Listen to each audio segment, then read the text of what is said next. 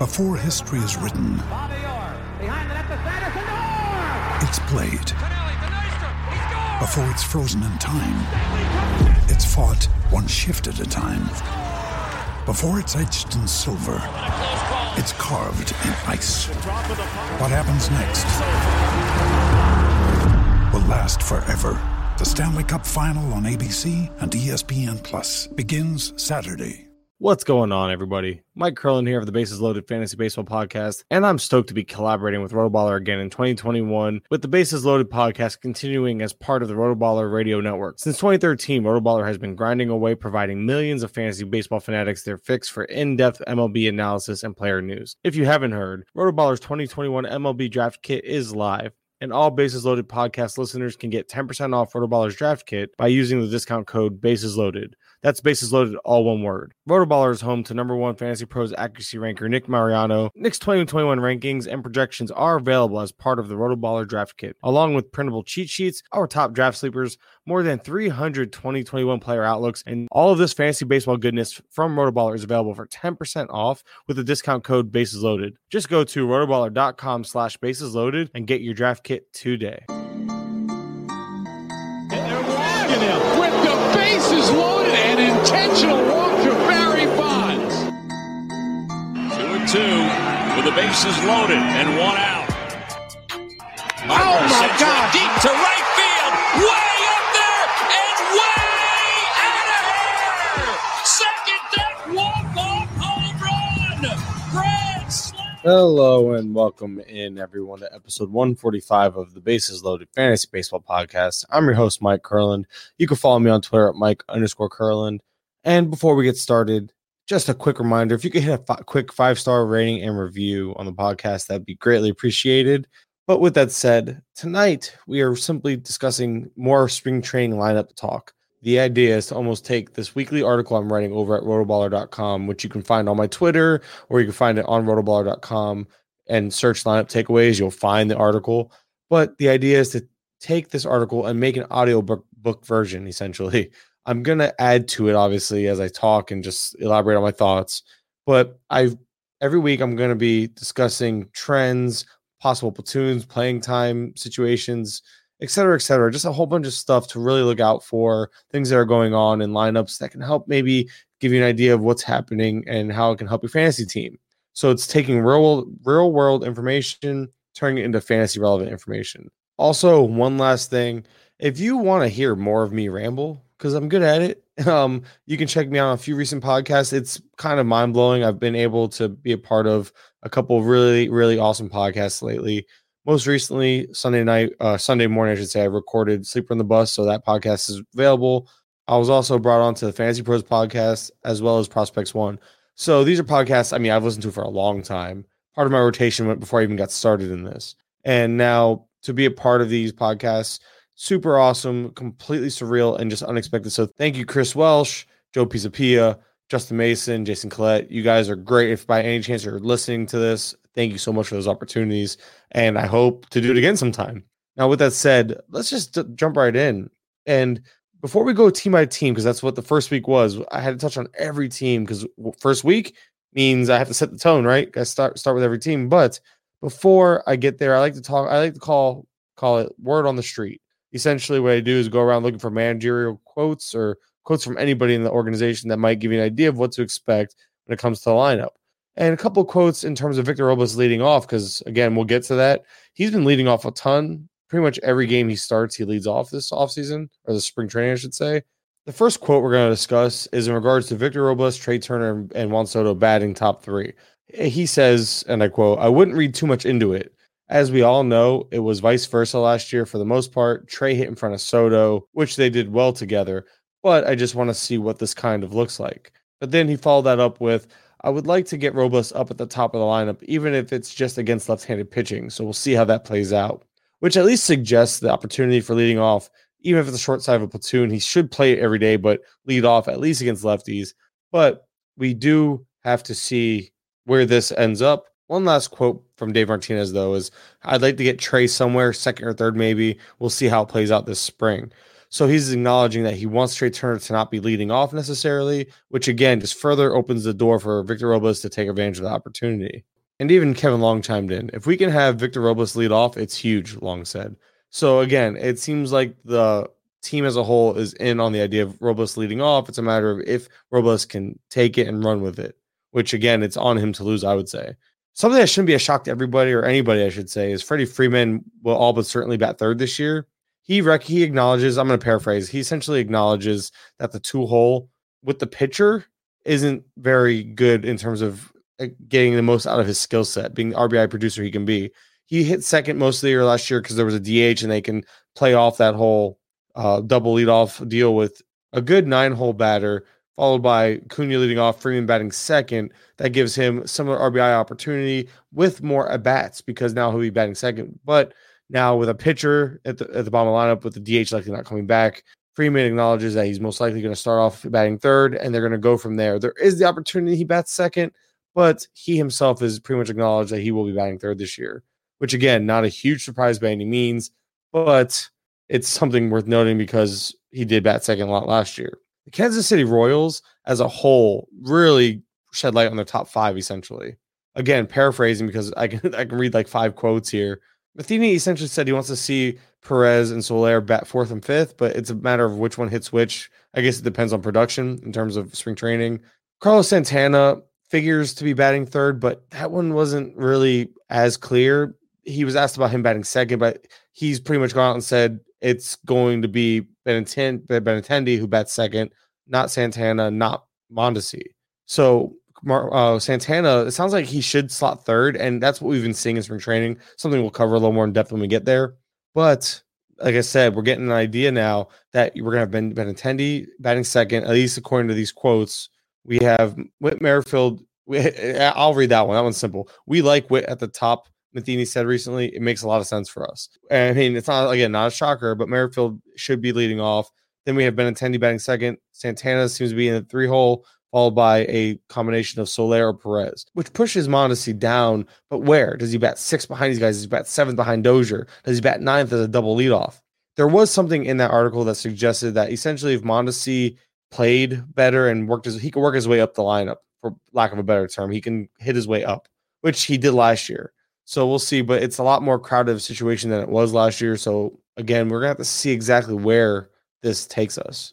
Let's talk about lineup trends to monitor. The idea here is to go through the lineups every week, like starting from spring training, which is why we did week 1. And the idea is, again, make a podcast to mirror that. And we're going to go through the lineups, the playing time trends, platoon situations, who could be moving up, moving down, and why, position battles in spring training, which we'll cover at the end of the show. But again, the idea is to truly hit on every little thing, trying to give you guys every little edge in terms of playing time, because shallow leagues to deep leagues, you want to know who's getting at bats where in the lineup because you want to optimize your potential in your fantasy lineup. So again, we are going to try to do that by really focusing in and watching what teams are doing, what teams are saying. So let's dive into the NL East, the Miami Marlins. I mean, they've been as steady as it gets, the top 4 or 5. The only issue is Garrett Cooper could or even should eat into Jesus Aguilar's playing time. Cooper has a solid bat, and he is made for the DH. But the problem is without the DH in the NL, he gets significantly hurt by this. He goes from a guy who could be playing every day between, giving guys rest days and DHing to hoping for 3 days a week between corner outfield and first base. And it's frustrating because his bat is really good, but I don't see him getting the starting job out of spring unless Aguilar does end up with an injury or significantly underperforms. We honestly don't have much clarity on the second base position as a whole yet. Now, when you look at the second base position, it's Isan Diaz versus Jazz Chisholm. That's the idea anyway. Today, even as recent as today, it's Sunday, Jazz Chisholm and Isan Diaz, they played together, but Diaz is one that almost seems to be getting the reps at second base, which would suggest further that he is probably the starter right now, and it's his job to lose. Chisholm is the better prospect. I expect long-term better things out of him, but as of right now, it could be Diaz on the inside track to the playing time there. Birdie appears to be more of a super utility. People like to draft him for steals in these deeper formats, and he'll get them, but I don't see a path to everyday playing time. He will jump around. He has been moving around. I mean, we've seen him play third base, shortstop, and second base already, but We've only seen 6 games played. Could he bounce around to the outfield? I don't know. The team's pretty crowded, and Birdie doesn't seem like part of their future plans. So I could see them move him. I could see him kind of getting a back seat. So unless they're competing, then Birdie might be the best piece there. Maybe he has a backdoor opportunity or backdoor chance of getting the second base job. I don't know. I'm not confident in his playing time, though. When we look at the Atlanta Braves, we have yet to see a full lineup. I think today, Sunday, again, prior to me writing this, we got an idea of what to expect. And you should expect Acuna and Albies top 2, followed by the big boppers in Freeman, Ozuna, and even d'Arnaud, 3, 4, and 5 probably, which pushes Swanson and Riley to 6 and 7. And Riley, people really have this concern about Jake Lamb hitting against righties, which would kill Riley's production. But I think Riley's going to get a chance to play every day, and Lamb would be more of a backup option / again, DH option if they had the DH in the NL. But with that said, I think we're going to see Swanson at 6, Riley at 5. And Swanson at 6, we saw that last year. Not the best for his production, but in that lineup, it's still a very solid spot to be in. Plus, he should still run and get his basically. The Phillies, there's very little takeaway, little known. We've seen McCutchen leading off, and we've seen Harper batting third. That's as expected. We know Real Muto and Hoskins will figure in there. We do know Kingery seems to be on the outside looking in when it comes to that center field job, though. Odubel Herrera is getting some hype. He's hitting well. He has been a fantasy producer, like a positive one in the past. Not somebody I would even think about in shallow leagues, but in your deepest of formats, NL only, draft and holds, he's a guy you should probably be getting on your teams because it looks like he's going to be playing. Or at least, again, the early trends and word around the buzz around the industry is that he is the favorite right now. Looking at the Nationals, again, we mentioned Victor Robles leading off. We've seen him lead off 4 times, 3 of which have been against righties, 1 against lefties. So again, he's getting opportunities to lead off against everybody and anybody. The top 6 does, in fact, seem likely to start out in a certain way. And we've seen this trend on a couple lineups. We've seen Victor Robles leading off, Juan Soto batting second, which is interesting because, yes, I heard his RBI production, but we've seen how well Trout does in the 2 hole. So wouldn't be too concerned because then you have Trey Turner batting third, Josh Bell 4th, Kyle Schwarber 5th, and Starlin Castro 6th. And the reason why I think Starlin Castro is worth mentioning is because Castro, although Bell and Schwarber can hit for great power, they're also great on base guys. So when they're not hitting home runs, there's going to be plenty of times when they're on base for Castro to hit them in. Castro's a solid player, nothing flashy. He gets the job done. You set him and forget him, and he's going to get you some solid RBI production batting 6th in this lineup. One of the few lineups where batting 6th, I would say that. Carter Kieboom should be the starting third baseman, but we're looking at a guy who's going to be batting 7th or 8th in the lineup. That's hard to get excited about. The prospect pedigree might be there, but that's about all that's there right now. But the New York Mets, we really don't know what's going on here because we haven't seen a full lineup. J.D. Davis does seem to play third base every time he's in the field, but he bats towards the bottom of the lineup. So he's kind of limited as a starter. Plus, I could see him losing playing time. No DH really hurts his team. Dominic Smith has yet to do anything but DH. Pete Alonso plays first base pretty much all the time and bats 4th and has yet to hit below 4th. So I think they see him as an everyday player for that bat in their lineup. Tom Smith is the one who probably gets hurt because, yeah, sure, he might start in left field. Defensive replacements are going to happen. They have Kevin Pillar. They have Almora. They have these other parts that they can just kind of plug in for defensive replacements late, which could hinder his plate appearances. So that's something to keep in mind because if he's not getting a full allotment of plate appearances, he's going to struggle to produce the numbers that you're hoping he should produce. Lindor and Nimmo should bat 1 and 2. The managers come out and said multiple times that that Nimmo is the leadoff man. Against lefties, against righties, he's going to get the opportunity to do it against both sides, which leaves me to Lindor batting second.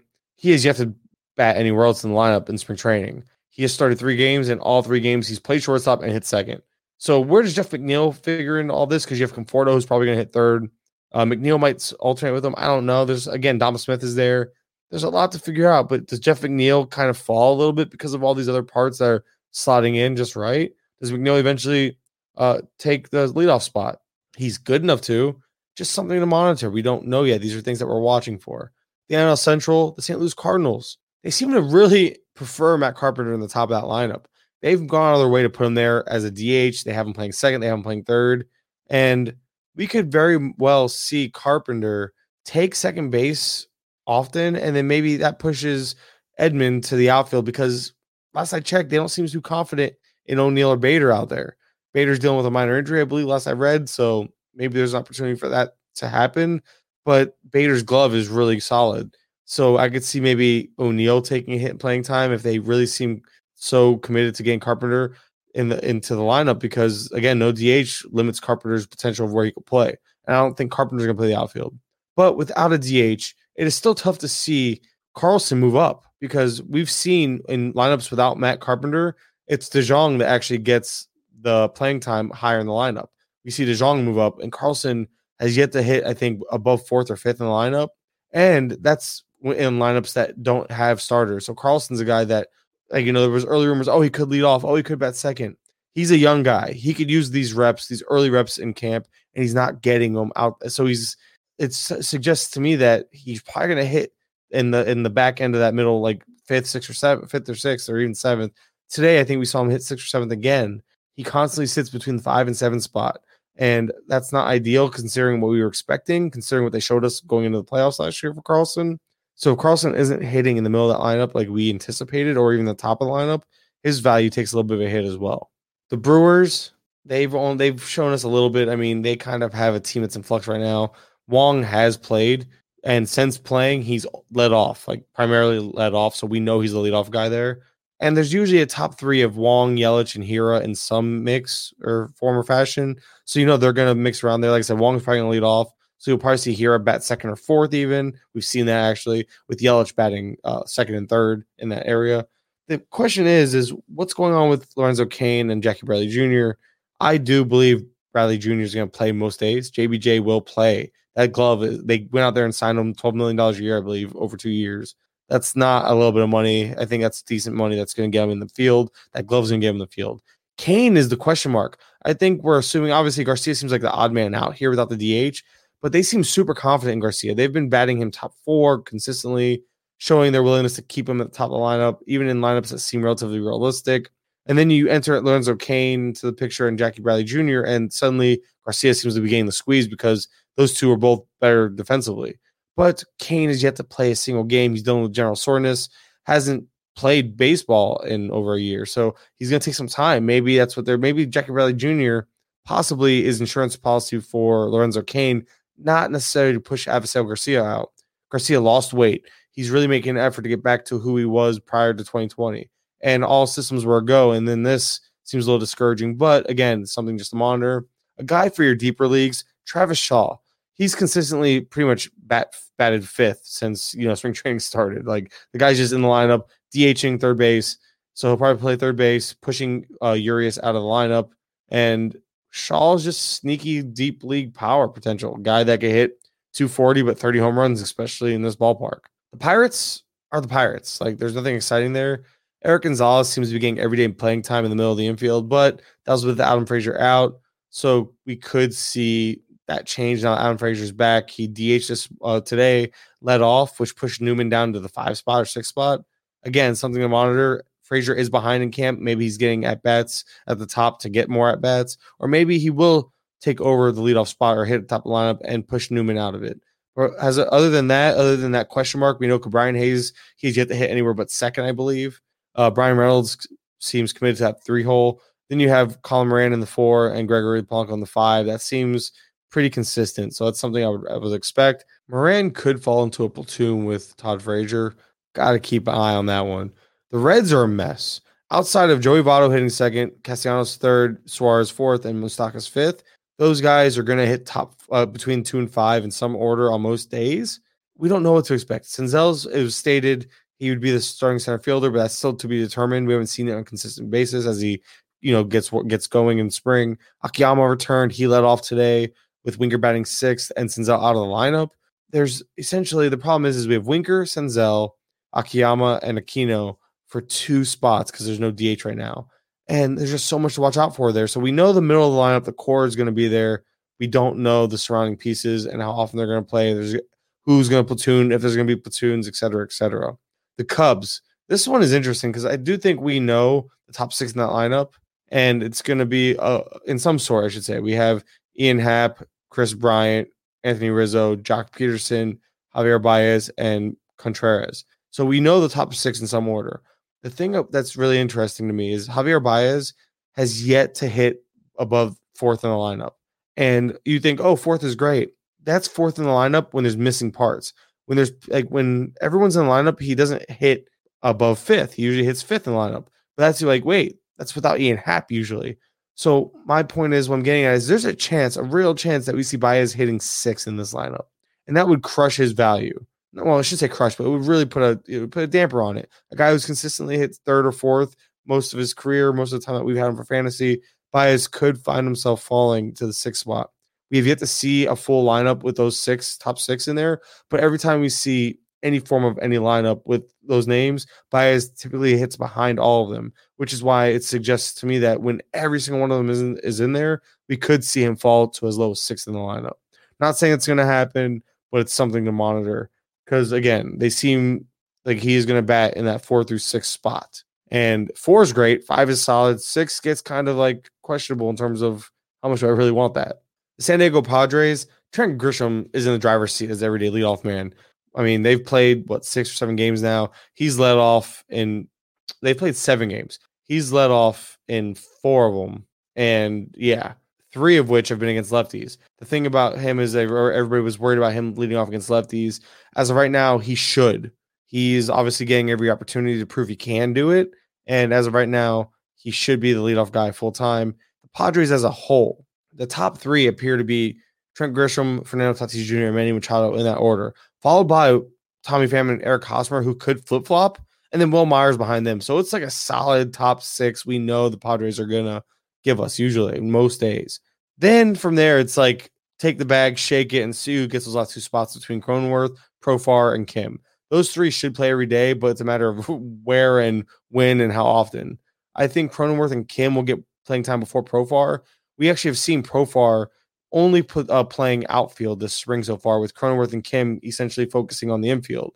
So I think Kim and Cronenworth will play. One of those 2 will play second base just about every day, while those 2 also spell guys in the infield, give them breaks, with Profar playing the 4th outfielder role and filling in out there for injury or, again, rest days. The Dodgers, what's there to say? That we know their lineup is solid, top to bottom. Usually the top 6 are kind of in place, just waiting for Bellinger to get back. Worth noting, though, is the amount of playing time Gavin Lux continues to see at second base. He's doing well in spring as well. And Chris Taylor is still playing plenty, but he's also moving around the field, playing center, playing third. We're seeing a lot of Gavin Lux playing second. I'm not sure if they're just trying to give him reps or if they're trying to see if he can actually earn the spot to start with the team this season. A player to keep your eye on in your deepest, again, very deep format, we're talking NL only for at-bats, Zach McKinstry. He's caught my attention because he's playing so much, and he's played center field, shortstop, and second base. He's essentially the Chris Taylor type of, like, the club's new super utility of 2021.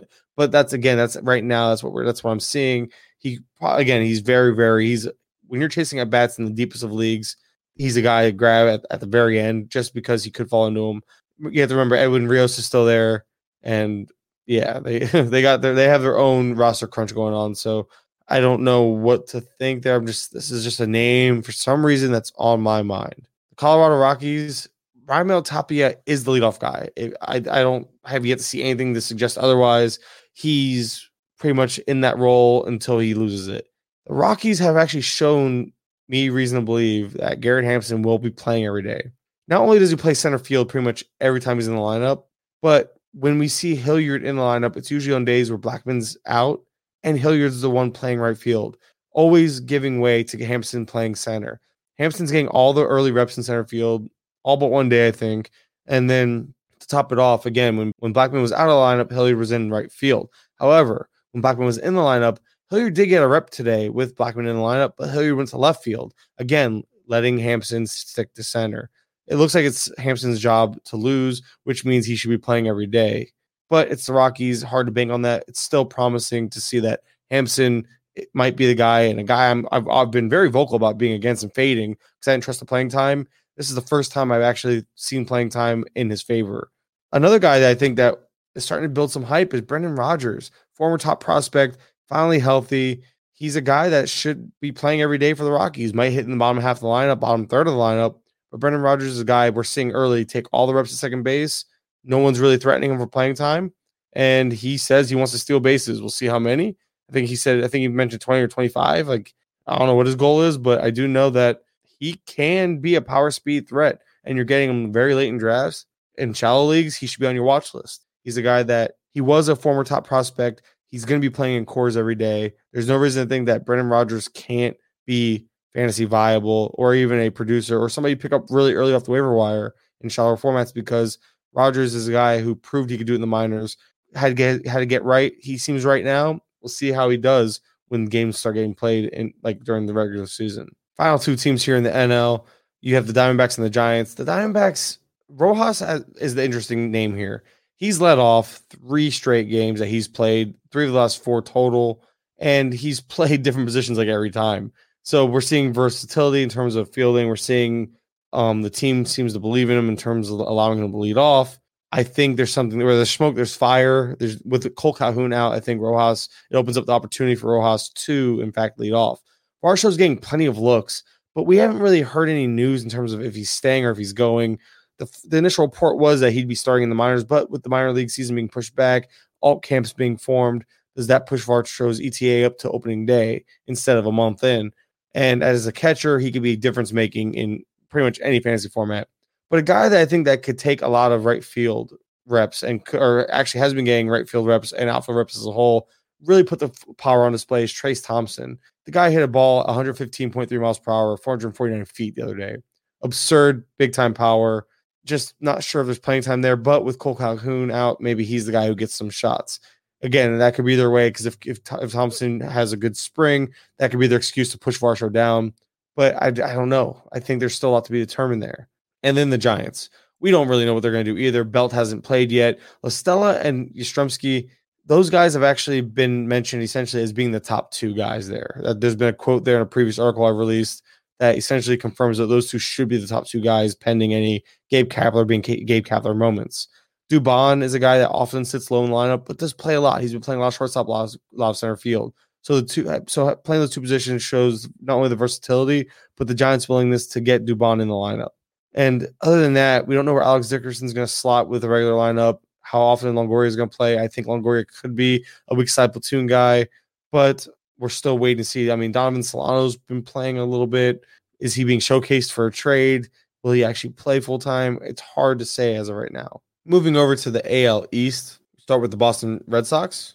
And Kike Hernandez just continues to lead off. I think it's because Bogaerts isn't in the lineup. We will see Bogaerts return this weekend. And once we have an idea of where Bogaerts, because Verdugo's been batting second in favor of Kike Hernandez. And this is the reason why this is interesting to me is because Verdugo is a guy who was late to start, to get reps and all that. I thought instantly, okay, cool, he'll lead off. He's expected to lead off. But instead of leading him off to get him more at bats, they batted him second, which isn't a lot less at bats by any means.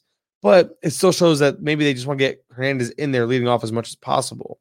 I don't know. And with Bogaerts, what we could end up seeing is Bogaerts sliding into the 3 spot, pushing. If they are so set on Hernandez leading off, that's going to push everyone down a spot, and somebody between Devers or Martinez is going to bat 5th. That's not ideal for either of them, but in this lineup, that's still going to be a solid place. But we've been seeing a lot of 3, 4, 5 of JD Martinez, Rafael Devers, and Hunter Renfroe. Renfroe's the guy who's been batting 5th. Could Bogaerts' return hinder Hernandez's spot or Renfroe's spot? Because right now, Renfroe, he's getting a lot of reps in the 5-hole. And batting 5th in this lineup, again, not a bad spot, but it's a boost to a guy like Renfroe who we had no idea what to expect. But could we see Hernandez fall to the 5 spot? Could we see Hernandez fall to the 9 as a double leadoff? We have to wait and see, but it's definitely interesting because the Red Sox are sneaky solid on offense. And then, of course, you have Bobby Dahlbeck, who should play every day. I mean, I think he's playing for the first base spot in the lineup, but I don't think that there's any reason why he wouldn't win it out. I mean, Chavez isn't barely getting reps with the starters, and when he does, he's getting reps when all the starters are out. And Dahlbeck is a guy that we know the power's there. He's flashed it in the spring training already, but you should expect him to hit about 7th or so in the lineup. He is going to have to hit his way up. Still, though, solid power, a guy who could be difference-making power very late in drafts. That's Bobby Dahlbeck I'm talking about. Jarren Duran is showing out right now. He's batting second a ton, but again, he's playing center field as well. That's with Alex Verdugo, who hasn't been playing as much, kind of easing himself into spring. So as Alex Verdugo gets his reps in, I think Duran's the one who takes a hit because Verdugo is playing center. It's going to matter about Franchy. I think Franchy Cordero, who has yet to return from COVID, is the player we have to watch out for because Duran can find playing time in that direction. I think Cordero, however, is a guy that when they get him in there, they're going to want to play him because Franchy was a guy they just went out and traded for. They gave up Benintendi in the deal, and they're going to want to prove that it was worth it. I think they're going to want to prove that Cordero was the right choice here, was worth going out and getting. And the problem is, though, it sounds like COVID might have been a hindrance to Cordero. We saw what COVID did to players last year. And if it's not injury, of course it would be COVID for Franchy. The poor guy can't catch a break. So hopefully he's getting healthy. Hopefully he's all right. We'll get more news on that sooner than later, I would assume. But until then, Duran is definitely interesting. A guy that if you have NA slots in your draft, if you have room to stash, Duran should be. If you miss out on Kalenic, on Kirillov, I think Duran's a guy you can stash, and I think he's going to be up sooner than later. And he could be a Jared Kalenic light. Less power, similar speed, a guy that I really like. Like I said, he's like the bargain brand. He's the Czech soda, if you will, of the big name prospects right now. But he's going to be solid. He could be a solid fantasy producer, especially in the speed department. The Toronto Blue Jays, unfortunately, I think it's Kevin Biggio falling in this lineup. Anytime George Springer leads off, Biggio hits fifth or lower, and that's batting fifth with guys like Vlad out or Teoscar out. So he's probably in line to hit sixth or even seventh. And Semien has yet to see a spot outside the top three. The dude just stays at the top of the lineup. That's a place they seem to really want him, at least starting the season, which again, furthering the reason why we're seeing Biggio drop. I would love to see Biggio bat top three. The on-base skills deserve to be top three, probably top two, I would say, because he's just going to always get on. But this concerns me because we're seeing Biggio drop. What are the odds? And I'm not saying this is going to happen. I'm just saying that I think there's an outside chance for this, something to keep in mind. And this is a very unlikely but possible situation. Biggio could bat ninth. Now, hear me out before you think, no way, and shut this podcast off. Biggio's on-base skills are so good that the 9-hole hitter is essentially a second leadoff guy, is how they view the 9-hole hitter. He could get on base for Springer from the 9 spot. That would be huge for Springer as the game goes on. That'd be huge for the Semien or whoever's batting second or third. Biggio batting ninth makes a ton of sense, and I hate to say that because that kills his value in fantasy. But moving on from that, that's just something, again, keep in mind. Not saying it's going to happen, but if it does, I wouldn't be overly shocked. Lourdes Gurriel Jr. and Vladimir Guerrero Jr., they seem locked into the 4 and 5 spot. They seem to, whenever there's like starters in the lineup, they seem slotted in there, kind of just set them, forget them, and they're going. Where does that leave Teoscar? That's another question. Does Teoscar hit 6th or 7th? Biggio hit 6th or 7th? Or do they both fall because Tellez is a lefty and they're lacking lefty bats in that lineup? Does Tellez then go ahead and jump them and push the other two down? We just don't know. It is super frustrating, but it's also an embarrassment of riches. Like, they just have so much there, and Tellez hasn't exactly done nothing. It's not like he hasn't deserved to hit in the lineup in a solid spot. The dude made some legit changes last year, and Tellez can really be like put him in the 6th or 7th spot. I think there's some sneaky RBI opportunity there because of how good that lineup is. Moving on to the Yankees, I think they've showed their hand. They've done this lineup twice now with LeMahieu leading off, followed by Aaron Judge, Aaron Hicks, and Giancarlo Stanton. Then Luke Voit and Gleyber Torres. Torres batting 6th, kind of upsetting, kind of sucks. But I think that's like, if there's ever a 6th spot to want a player, it's the Yankees. And Torres, even batting 6th, this is probably the closest thing that batting 6th can like turn to batting 4th for a player. Like, it's crazy how good this lineup is. And Torres batting 6th, although not ideal, is still not a huge hit to his value because this lineup is just that good. But then 7th, you have Brent Gardner. 8th, Gary Sanchez. 9, Miguel Andujar. Now, I think Urshela is going to bat where Andujar's at, and I would like to think Clint Frazier is going to bat 7th where Gardner's at. But this team lacks lefties. The only lefty bat is Aaron Hicks, and that's on days where because he's a switch hitter, that's only on days when he bats lefty.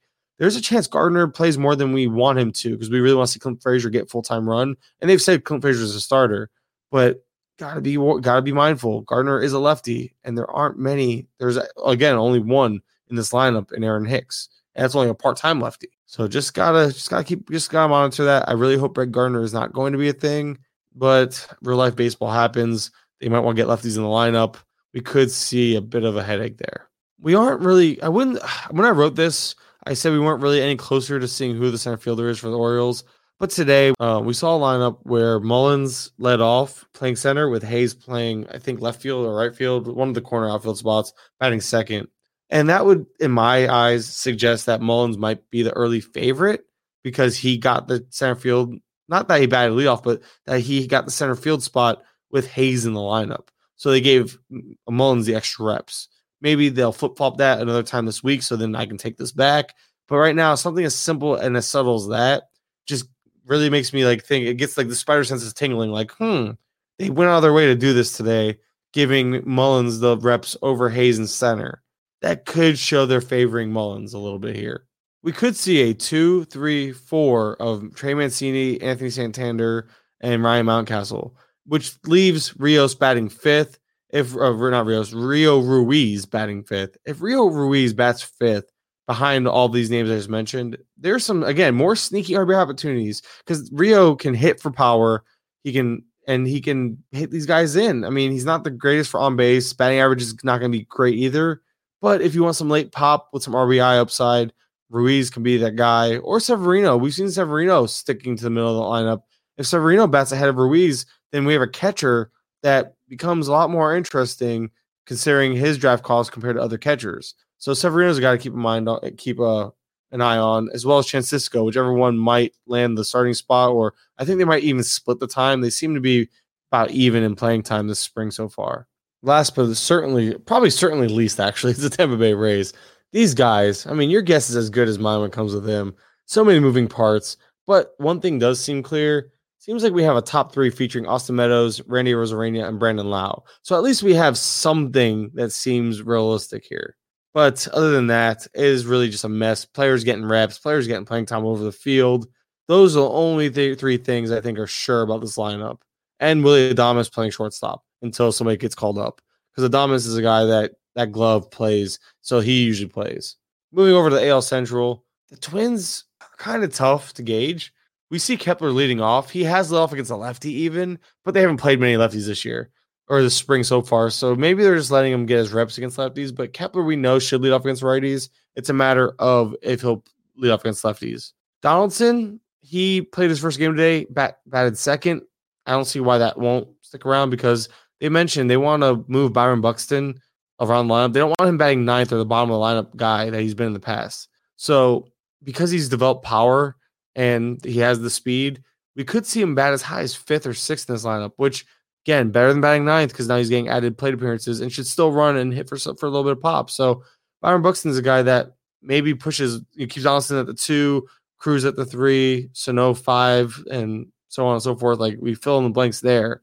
And I don't know. I'm really interested in Buxton. This could be the year. I mean, every year could be the year with Buxton, but man, all we need is him to stay healthy. If we just get Buxton to stay healthy, but he'll do it once, and this is the price hasn't been high. He's been somebody who's been really affordable in drafts, a guy that people just kind of overlook because they're like, oh, it's Byron Buxton, but the pedigree was there, the added power was there last year. We know he can run. There's a lot of intrigue, and again, the team has come out and said that they don't view him as a bottom of the lineup bat anymore. And lastly, when it comes to this lineup, I am just rooting for Kirilloff, but I don't see the Twins not playing service time games. It's really that simple. He's been getting reps in the outfield, reps at first base lately, more so. But I just don't see them bringing him up from go. I expect them to play the service time game. I hope I'm wrong because I actually have a few shares, and I really am big on grabbing Kirilloff in drafts. I like stashing him. I think he's up early, and I think he's a solid contributor. He has the power and speed combination. The dude can be a little bit of a difference maker this year, but when do we see him? It's a big question mark, and I don't trust any team not to play service time manipulation. The Detroit Tigers are the next on this list to talk about, and Robbie Grossman has started in pretty much any game he's played. I think 5 games now out of 7 at this point. He is locked and loaded as the leadoff guy. We have seen Willie Castro and Candelario hitting second and third often.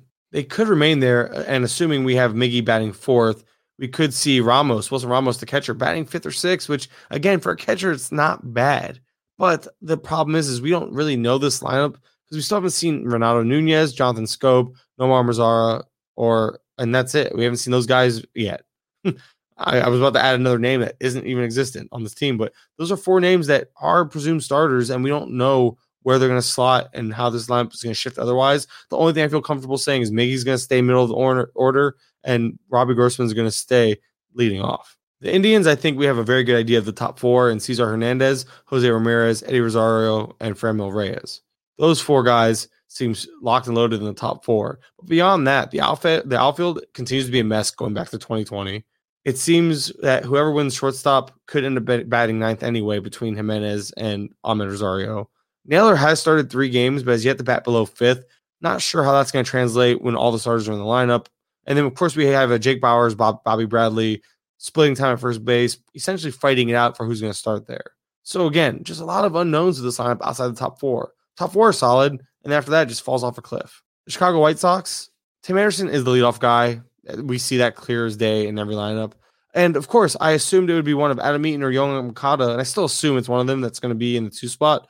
But the one lineup we get Eaton and Moncada in the lineup, it's Robert who bats second. Following that up by batting, I believe, leadoff the next day. I personally think it's Robert getting the reps, to be honest, just getting at bats at the top of the lineup. But it's still something we can watch because it's still early on. Maybe my read on this situation was wrong. That's very possible. And if that's the case, I'll pivot. But right now, although Robert has gotten some reps top of the lineup, I don't see that sticking over Eaton or Moncada. And I'm rooting for Moncada, but I'm thinking it's Eaton. But we'll see. We had one lineup where where both of them were in. It was Eaton that hit behind Moncada. So who knows? But they were hitting 6 and 7. So that, again, one of them I was thinking was going to hit second, which is a big difference from second and 6 is a huge difference compared to 6 and 7. Yasmani Grandal is yet to start, but we know he will slot somewhere in the middle of that lineup as well. He's dealing with a twisted knee. He hasn't played yet. We should see him soon, it sounds like, but we don't know exactly how soon. The Kansas City Royals, we talked about them at length already. We can kind of just skip over that. Somebody that's kind of just a quick, note worth mentioning is Michael Taylor's being slept on. There's a little bit of power and speed there and what should be everyday playing time. Same with Nicky Lopez, not the power and speed, just everyday at bats, AL only type, deep league type. Should play at second most days. And like I said, Michael Taylor is a starter, and we've seen him be fantasy relevant before. He's a guy you should be paying attention to. Another guy you really should pay attention to, and I was very surprised to see this, was Elvis Andrus. Elvis Andrus has yet to hit outside the top 2 in the lineup. He's played in 5 games, he's played 4 games, and he's yet to hit outside the top 2. And a couple of recent lineups has actually had him batting second with big pieces around him. Mark Canha batting top of lineup, Olsen, Chapman, and Moreland, the guys that you expect to be in more times than not. Andrus is the one staying on top of the lineup, batting second, and it's Ramon Laureano that's actually dropped. We expected to see Laureano possibly leading off, but the last 2 lineups with a lot of the big names, it's been Canha hitting at the top of the lineup with Laureano batting 5th or 6th. That's interesting and frustrating because Laureano, we've seen him hit 5th or 6th before and consistently, but it would be nice to see him get the chances to bat leadoff. And this would be the time to test that out. And instead of testing that out, they're putting him 5th or 6th in the lineup and getting Canha at the top of the lineup. So we could be seeing Canha getting the boost in terms of the lineup spot over Laureano. But Andrus, again, is the surprising one because he's the one who hasn't budged from the 2-hole, essentially. Seattle Mariners, they kind of showed their hand day one very, very early in spring training. We saw a lineup consisting of leading off J.P. Crawford, which we've seen J.P. Crawford leading off pretty much anytime he's been in the lineup. Similarly to Mitch Haniger, we've seen Haniger essentially slotted to the 2-hole consistently and should be stuck there unless there's injury. Kyle Lewis batting 3rd, Kyle Seager batting 4th, and Ty France batting 5th. We know those 3 seem to be locked and loaded in the middle of that lineup, followed by Dylan Moore, Evan White, Tom Murphy, and Jake Fraley. There's no reason to think that this lineup up and down can't be opening day lineup, and we saw it literally day 1 of spring training. And we've seen trends and other such stuff that suggests that this is very much the lineup that's in play. Some notes in terms of Ty France, we've seen him play 2nd and 3rd in spring training, so there's a chance that he gets multi-position eligibility before the season's over. Maybe he should spell Seager enough over at 3rd base, I would think, to go ahead and get that eligibility before the season's up. And then you have Jake Fraley, who short-lived. He's a guy that if you're going to take a shot on, it's probably won't last long because as soon as Kelenic recovers from injury, he should be up, I'd say, by mid-May, the latest, in my opinion, which gives Fraley 6 weeks to shut that idea out. But Fraley has yet to really hit on the, I wouldn't even say call it potential, but what we saw is, fantasy potential. Fraley has yet to really give us that, so I wouldn't hold my breath expecting Fraley to kind of be the guy we hoped he could have been a couple of years. I think it was a year or two ago at this point. The Texas Rangers, they haven't really showed their hand that much. We've seen Solak playing exclusively at second, but he usually hits fifth or sixth. Not ideal. I'm a Solak guy. I think he still could move up against left-handed pitching, but we haven't really seen the platoons in full effect. We've seen a lot of Chris Davis batting in the middle of that lineup. I think they really want to make Chris Davis work as the DH, or they're just trying to really give a long look at what they have there. So he's been batting a lot in the middle of that lineup. We've seen a lot of Ronald Guzman, who's building hype. I guess he changed his stance, changed his swing, and he's doing things, but he's playing first base. He's playing outfield. You have Nate Lowe here. Nate Lowe was traded for. You got to think that they want to play him, but who knows? Maybe Nate Lowe isn't what we hope he is. We don't know right now. I don't think Guzman's taking his playing time or taking a spot right now, but he's definitely making waves. You have Calhoun, who typically DHs. They've been playing him in left field. I think they're obviously trying to get him those outfield reps, trying to get him comfortable out there, because if Chris Davis truly DHs, or even David Dahl DHs, Calhoun will be forced to play the field if he's going to play at all for this team. So getting him those fielding reps really do matter right now. Something sneaky. Apparently Isaiah Kiner-Falefa in Yahoo Leagues has catcher eligibility. He didn't play catcher last year, but he stole 10 bases. And this team likes to steal. And the thing about it that's sneaky, he has played in 5 of the 7 games in spring training so far for the Rangers, and he's led off or batted second every time, essentially. Like, he's been what I'm trying to get at is he's hit top 2 in the lineup every time he's been in the lineup. I think he's going to bat top 2 in this lineup, which leads to more stolen base attempts, which leads to way more plate appearances than your average catcher. And in Yahoo Leagues, he gains a ton more value because he's a catcher in that league, because Yahoo likes to just give away positional flexible eligibility. He didn't play catcher. He didn't even sniff the catcher position last year, and he has catching eligibility. So take advantage of it if you're in Yahoo. And he's a guy that goes from being like fringe draftable, especially in 12 teamers and 10 teamers. He's probably not drafted, to a guy that you want on your roster as your catcher. The Los Angeles Angels, again, another team that hasn't given us much, and we know what to expect at the top. We have David Fletcher, Shohei Ohtani, Rendon, and Trout. Obviously, Rendon likely batting 4th behind all of them. Trout and Ohtani, we've seen them flip-flop 2nd and 3rd. But where does Jared Walsh figure in? I keep asking this question with no answer. They have yet to show us where they plan on batting Fowler when the lineup is full like that. I'm going to guess 5th. He bats behind all those 4 I just mentioned. When Ohtani leaves the lineup, we could see Walsh either stay 4th or move up to the 2-hole. I think there's flexibility there when Ohtani's out of lineup, but then there's talks of possibly Walsh platooning with Pujols. So Walsh is a guy I just have so many more questions than answers right now, and that frustrates me. And then another guy who I don't trust to play all year as a starter. We saw their willingness to platoon him last year and giving him the weak side platoon. That is Justin Upton. But as of right now, he is going to play every day. And we know when he runs hot, he runs hot. When he runs cold, he runs cold. You got to pick and choose your battles with Upton. Deeply relevant only.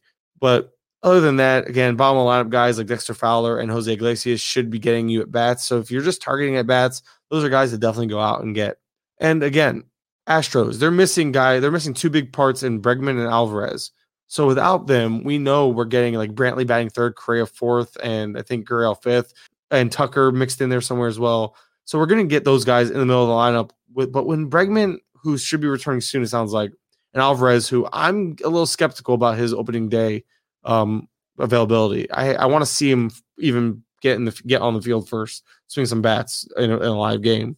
But regardless, I would like to, I do know, or I should say we should know, that we have Miles Straw and Jose Altuve leading batting top 2. I think Straw has earned it so far. They keep giving him the chances to lead off, and Dusty Baker has come out and said they want him to lead off essentially. And he's very much, when Dusty, if you read the quote, again, that was in the last article I wrote. If you read the quote, the player that Dusty Baker described as his ideal leadoff guy pretty much was Miles Straw without saying his name. So Straw has really good on base skills. If you look at his minor league track record, guy strikes out less than 20% of the time, walks double-digit rates pretty much all through the minors. I think his career OBP is like 350-ish in the minors. So that's going to play. And he hits a lot of doubles. The speed is so good that he'll get on base, and and when he gets on base, it could be a double every time because the guy can just get the second.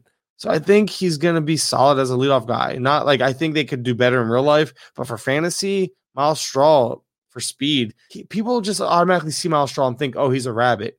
He is when it comes because he is kind of just a stolen base guy, but he's going to probably score 100 runs if he leads off most of the year. He's going to steal close to 20 to 30 bases, somewhere in between there. Yeah, he might only hit 10 home runs, 7, maybe even 5, but the stolen bases are going to be there. The runs are going to be there. 2 of the hardest stats to come by, and he won't kill you in batting average. Whereas most rabbits, you start thinking of like Billy Hamilton types or Malik Smith types who were just one category. Straw can actually give you 2.5 to 3 categories. You're getting him late enough to where you should be able to build for him anyway. Miles Straw is very much a guy that you can, if you know you want to get him, you build for him. You build up all the other stats, and then you take on Miles Straw at the end of your draft. That's going to do it for the lineup takeaways. Real quick, I want to highlight some position battles to watch. These are just some that pop into my head as I'm looking at lineups and stuff. I'm sure I'm missing some, but shortstops for the Reds, we don't know who it's going to be. There's like 4 names here: Jose Garcia, Kyle Holder, D. Strange Gordon, and Kyle Farmer. I think Farmer's the guy right now. That would be my guess if I had to pick. We mentioned second base for the Marlins. I'm leaning Isan Diaz over Jazz Chisholm as who's going to get it. I want Jazz to get it. I want to make that clear. I think Jazz has more fantasy upside and has actually more and a better real life player long term. But I think Isan Diaz has the inside track right now. Center field for the Phillies. Right now, it's got to be Odubel Herrera, who's in the lead. Again, we've seen reports of that. It's been suggested, and the production has matched that. King Reese seems on the outside looking in. And Hazley was in this mix, but an injury has essentially kicked him out of it. Second base for the Cubs, David Bodie or Nico Hoerner. I know Hoerner really wants it. I know Bodie's a guy they seem to like over there in Chicago. That's to be determined still. Center field for the Orioles, we mentioned that. Mullins versus Hayes. Mullins might have a slight edge right now, but it's far from determined. And another one that's far from determined because we don't know what the Indians are going to do. Are they going to play this service time game with Andres Jimenez, or are they going to see what they got in Ahmed Rosario before they bring up Jimenez? Either way, it's Rosario versus Jimenez. It seems like only one will probably be getting the starting gig. I'm going to lean towards Ahmed Rosario right now because I do think, again, Indians, being cheap, they're going to want to play that at least 1 month, I think it would be, or a couple weeks for Andres Jimenez. But I would still take Jimenez over Rosario this year because I think Jimenez would come up once they get that service time and probably take the spot if Ahmed doesn't start off hot. Lastly, I will leave you with a few questions. And I wrote some questions I just want to watch, pretty much give you an idea of what I'm watching for going into week 2 of lineups. Who will lead off for the Reds? And will it be dependent on left-handed pitching or right-handed pitching like last season? Last year, we saw a bunch of that. We saw flip-flopping of leadoff guys. We saw guys get subbed out mid-game because they were playing the platoon so heavily. I want to see if the Reds kind of back off that or kind of stick to that because we could see different leadoff guys different days. We can also see guys swap out in and out mid-game. Hopefully not. Then I also want to watch the playing time situation in the Brewers outfield. That's not really a question, more of a statement, but just something to watch essentially. Adam Frazier return. My question here was when Adam Frazier returns to the Pirates, where does he play and hit? Does he start? There's been rumors of him being traded. Do they want to showcase him? Do they bench him? I don't know. I think he should start. He started today, but he played DH and led off. He's going to be getting at bats at the top of the lineup because he has to make up some time. So I think leading off, although I think he can actually lead off though. So it's just something that we're going to be monitoring as well.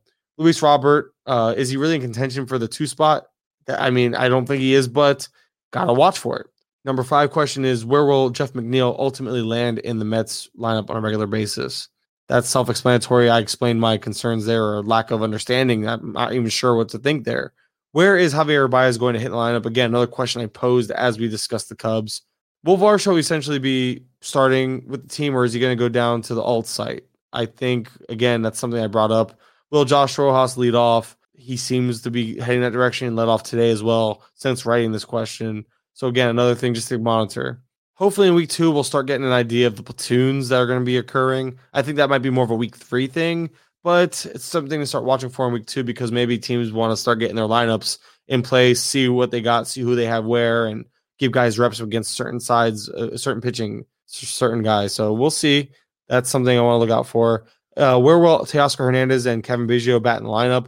We have yet to see a full lineup from the Blue Jays, so that's just something we don't know yet, and it's all speculation. And Teoscar hits higher than Kevin Biggio on average, but we don't know how it's going to ultimately play out. But last but certainly not least, will Ramon Laureano lead off? And right now, my gut says no.